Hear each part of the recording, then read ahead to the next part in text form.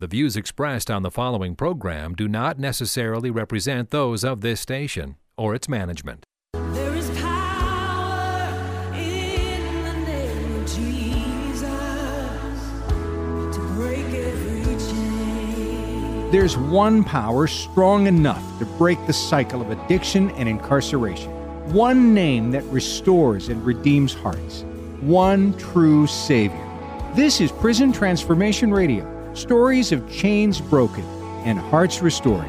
Here are your hosts, Jim Moore and Pastor Dwight Anderson. Welcome back, church. It's Saturday afternoon, Prison Transformation Radio. This is Jim Moore, the Executive Director of the R3 Collaborative, where we seek to bring recovery to those coming out of treatment, re-entry to those coming out of prison, and the third R is renewal in Christ. Everything's built around Jesus. Amen. And my co-host, Pastor Dwight Anderson, Prison Mission Association. Welcome, Pastor. Yeah, it's good to be here, and we're looking forward to this show. It's going to be exciting to hear what God's doing in the jails and the prisons right here in the Twin Cities. And we do cover a lot of topics, but this one is closest to our heart, ministries in jails and prisons. And we actually have two guests in our studio who you may have heard in the weeks past. Tim Walsh and Saul Selby, both are with Minnesota Adult and Teen Challenge, but they're putting different hats on today. Saul started an organization many years ago called Missionary Evangelism to Corrections. And so this is Saul's opportunity to share that ministry with us. And Tim has been a long-term volunteer, and they go way back doing this kind of work. So here we are, the heart and soul of Prison Transformation Radio. Welcome back, Saul. Well, so tell us your story. Well, first of all, again, it's great to be back on this show, and it's particularly exciting to be on the show with my buddy Tim here. Yeah. There's just a punch. Yeah. I fill you in on the visuals. I met Tim in jail, and Yes, you did. while I was ministering, and there's a story there, but we won't talk about it right now. You gave the impression that I was in jail. I don't know why people You visited get that him in impression. prison? Right. Tim was actually an employee at the jail at the time. Oh, that's right. Yeah. That was part of your background. Right. So he was not an inmate at that particular time. Not at that particular time. No, okay. But anyway, so MEC is what we like to go by because it's a little bit simpler than saying missionary evangelism to corrections. But basically what we do is we recruit people to go into jail and to preach the gospel. We believe that the gospel changes lives, and we believe many people in jail not only desperately need a relationship with Christ, but they're looking for answers. Yes, so we seek and equip and train and place people in local county jails, not prisons, but jails, across the Twin City Metro. And currently, we have about 75 services a week that minister to between 700 and 1,000 inmates a week. Just in the Twin Cities? Just Twin City Metro area. Metro area, that's a like few jails, eight isn't it? counties. Yeah, we're in about 18 different facilities in about 8 different counties. Actually, the prisons too, or primarily the county jails? Jails. We don't do work in prisons right now. We maybe have a relationship with one, but for the most part, we're in jails, some treatment centers. Okay. So, we've been doing this. I've been the director for over 25 years. I've been a volunteer for, over 30 years. I didn't start the ministry. I was a volunteer. A guy named Bartosik, John Bartosik, started the ministry, and he passed away at a relatively young age.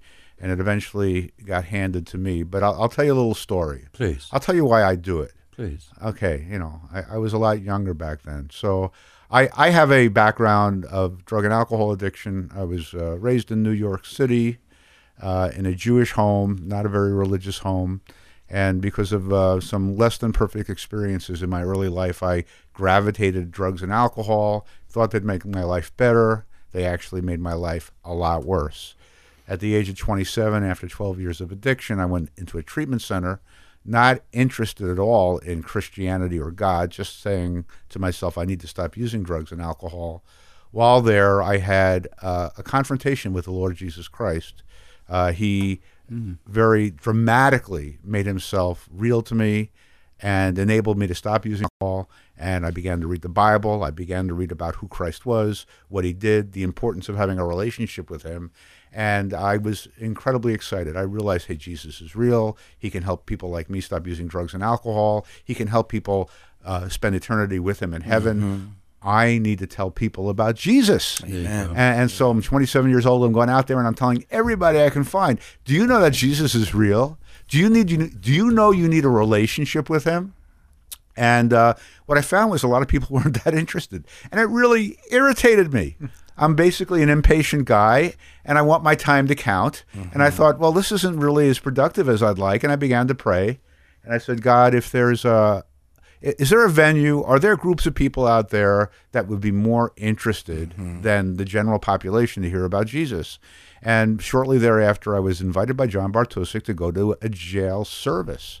And I wasn't really, that interested. I mean, at some level, I didn't necessarily want to go into a jail, but I felt somewhat obligated because, okay, this is part of what God seems to be calling me to do, to work with people who want to hear about him. So I sat through the service. And John was a very straight-laced guy. He looked like the kind of guy that would not connect well with teenage boys. But he went into the jail, shared a message. He had an altar call, and virtually every young man in that room came forward to receive Christ. And I said, well, I think this is an answer to prayer. I asked God to show me the groups of people that might be interested in him, and it was clear that people in jail are very interested in him. So I began to volunteer. And with a few years later, I was asked to become the director after John had passed away. And then I began, and I was so excited about jail ministry. I was regularly involved in church. I love church. Church is great. But I didn't have an experience in my life where I sensed God's presence more powerfully than in jail when I was doing these services, when I was dealing with people that were very hungry to know Christ. And I thought, I can't keep this to myself.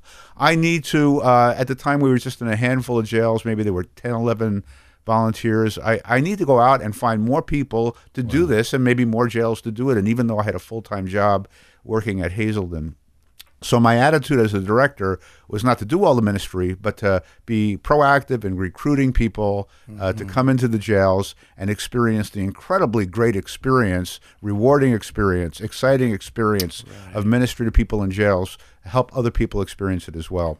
And over the years, the ministry has grown. We have well over 200 people that go into jails. We have over 200 people that pray for us.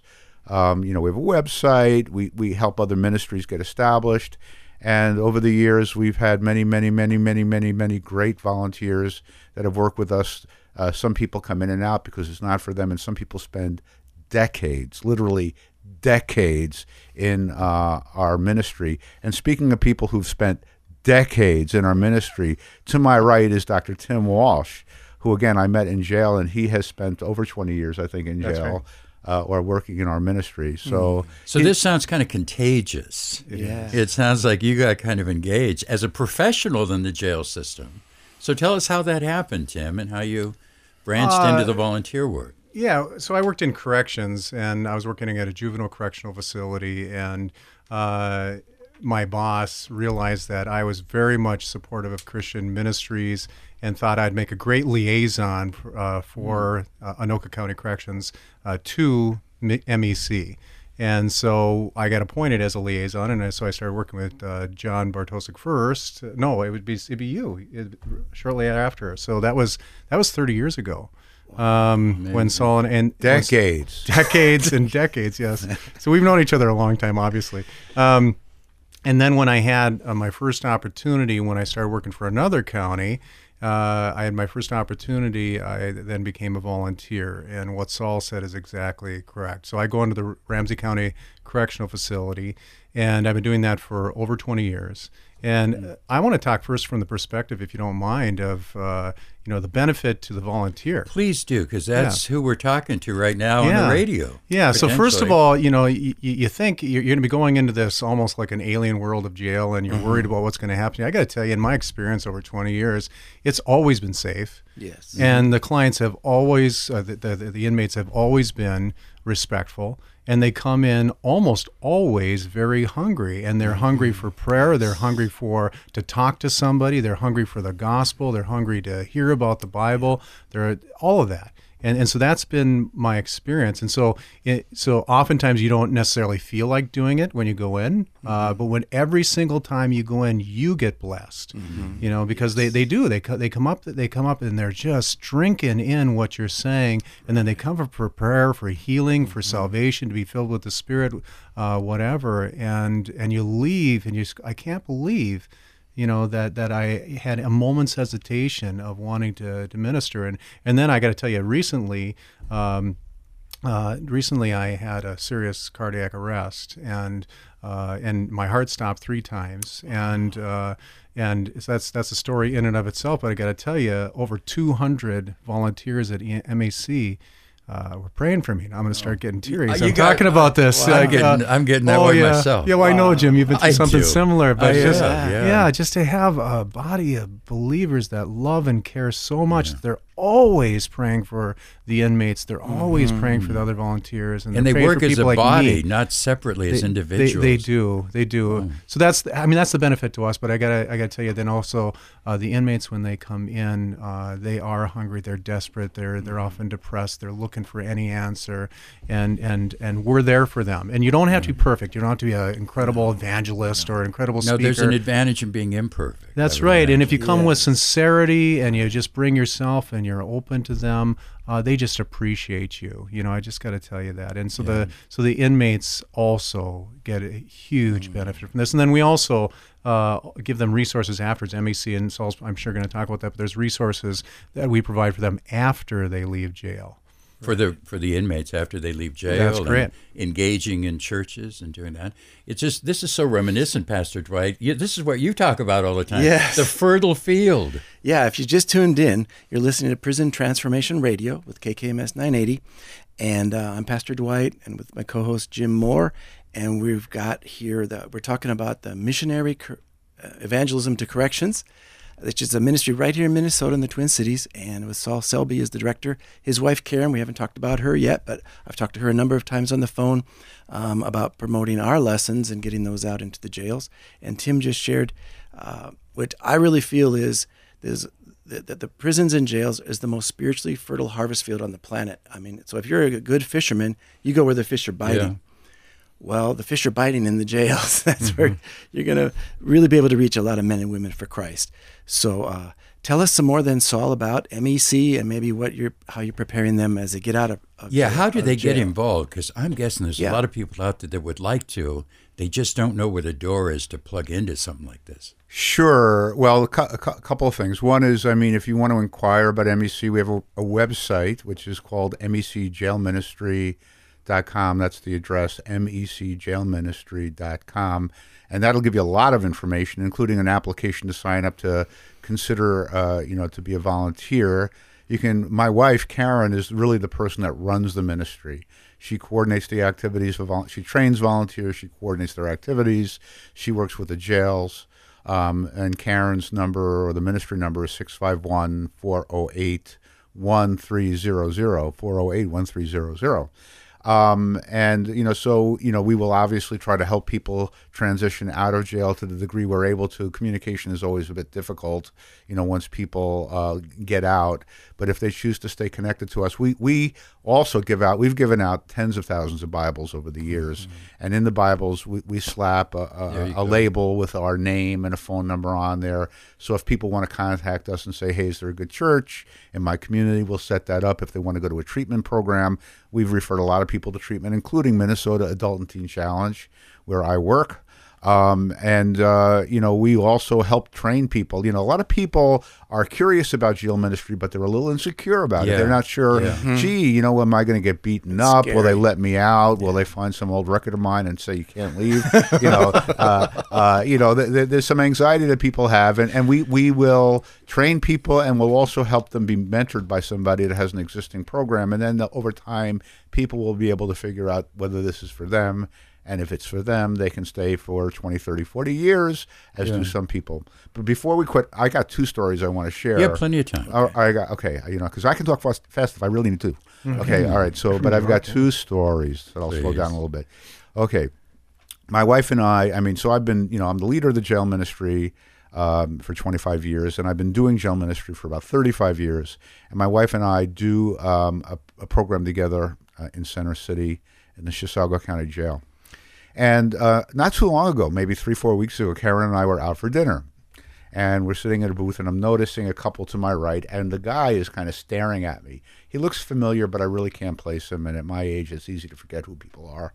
So anyway, so this guy's looking at me, and they finish their meal, this man and woman, and they come up to us, and they explain that they were at the service that Karen and I led for a number of weeks. They met there in the jail. They gave their life to Christ there, and they were married a month prior to that, so they were just married, and they're attending a local church together. So I said to them, I said, well, that's really a great story. I said, but when people ask you, where did you meet? What do you tell them? And she said, well, we tell them we met at a Bible study. I love it. So that's a true story. One other story. A number of years ago, I was ministering at the Washington County Jail, and there was a group of men there. It was a man's pod. And I asked people, does anybody have a testimony? So one guy, his hand shot up, and he just said, I've got something I need to say. So he said, when I came into jail, he said, when people come into jail, they have often a pending court date, and they're often looking at prison time. He said, well, I was looking, because of drug distribution, I was looking up to 8 years of prison time, and I didn't want to go to prison, so I prayed, God, help me not to go to prison. And he said, just in case my prayers don't work, he says, I'm pretty wealthy. I made a lot of money doing what I was doing. I hired the best lawyer I could, and asked my lawyer to make sure I didn't go to prison. And then my lawyer came back to me and said, I've talked to the prosecuting attorney. He said, there's no way. We've got all this evidence. This guy is going to prison for 8 years, whatever it was. So he said, at that point in time, he just began to sob and cry, and he just said, God, what am I going to do? God, help me. And he said, as he was crying out to God that way, in a much more sincere way than before, when he was depending on his money and his lawyer, he said he felt the presence of God just engulf him in that room. It was overwhelming. And he said he felt like God was responding to his prayer, and he began to cry for a different reason, because he felt like God was there. And then he woke up the next morning and he said something like, maybe I made all that up. Maybe that just wasn't a true experience. He said, he prayed again. He says, God, if that was a true experience, show me. And then he went out into the general population, and he was a Hispanic gentleman, and he had a friend who was Hispanic. They kind of buddied together. And while they're sitting in the general population, he says there was a very large African-American man that was walking toward him. And, he became concerned that this guy was going to pick a fight with him. So he turned to his friend and he said, watch my back. I think I may be getting into a fight in a minute. And this guy walked up to him and he just said, last night I was reading the African-American man said, last night I was reading my Bible and I was praying, and God told me to tell you that he loves you. And he just started crying. In the service, he started crying because his prayer to God to demonstrate that he was real was being answered in this very unique way. So, that kind of stuff doesn't happen every day. You do jail ministry, but it does happen enough to make you really, really excited about the vitality and the reality of God working with these people. And I mean, I think the principle is that God is very interested in responding to people who are searching, thirsting for righteousness. Amen. And sometimes in churches and American culture, people are fairly complacent, but when you go into the jail, you find people who are desperate and desperately thirsting for his righteousness, and he responds to that. I just, what's striking me through this is what you said, Tim, just about the mindset of someone wanting to volunteer, but you're afraid. I know in my experience, Minnesota Adult and Teen Challenge and going into jails, it was those people. And there's a stigma, and they look kind of rough, and there's this fear and anxiety. And then after a while, I got this experience. Wait a minute, these are exactly the people that Jesus went to. The broken, the struggling. Maybe that's Pastor Dwight. Well, it's such a fertile soil. And then I started seeing the character and the identity within these people. And then they melt down and they start talking about their faith. And hearts are transformed for the lost. Yes. But I think just as much, Tim, those that volunteer to come in, their hearts are transformed. That's right. Yes. Right, Tim? That's right. right. Yeah. So first of all, you get prepared. You get into the Word. You pray for the people that you're going to be ministering to. But I got to tell you, Jim, the heart that I have when I go in to minister, because I'm well aware of my defects and my sinfulness and so on. And so when I look at the men I'm ministering to, they're my brothers, and I really feel that way. They are my brothers. And so I relate to them on that level. I may be further along in my walk, and Christ has transformed me, but they're my brothers, and so I go in with that attitude. And I got to tell you that they respond to that because they know that that's coming right from my heart. Yeah. Yep, it's genuine and real. That's one thing I love going into prison. It's real, because a lot of churches you go into, people are phony. They put up a front, everything's fine, but in prison, they're real. They'll tell you warts and all what their struggles are and how we can help each other and pray for each other. And my prayer is that this has touched some folks' hearts, not just potential volunteers, but pastors, churches. I heard a key thing here is that when people come, they need to have churches to join into. Yes. And I know there are pastors who are very recovery-minded, and they want to have that kind of environment. So you've been listening to Prison Transformation Radio, and we've been speaking with Saul Selby, Missionary Evangelism to Corrections, and Tim Walsh, long-term volunteer, who's been serving in that capacity. So thank you very much, gentlemen, for being on board. They are also past colleagues of mine with Minnesota Adult and Teen Challenge. And I always like to mention in this program that if you are struggling, or you know someone who is struggling from addiction, there are resources are close by. And the number I always give to people, 612-FREEDOM. That's FREEDOM. And you'll reach someone at Teen Challenge. They'll counsel and support and help you find the right resources for you. So we just want to make sure those resources are available. I work with the R3 Collaborative, and you can reach us at R3 collaborative.org. And, we have that website, and you'll find Teen Challenge there. You'll find Missionary Evangelism to Corrections. You'll find Prison Mission Association.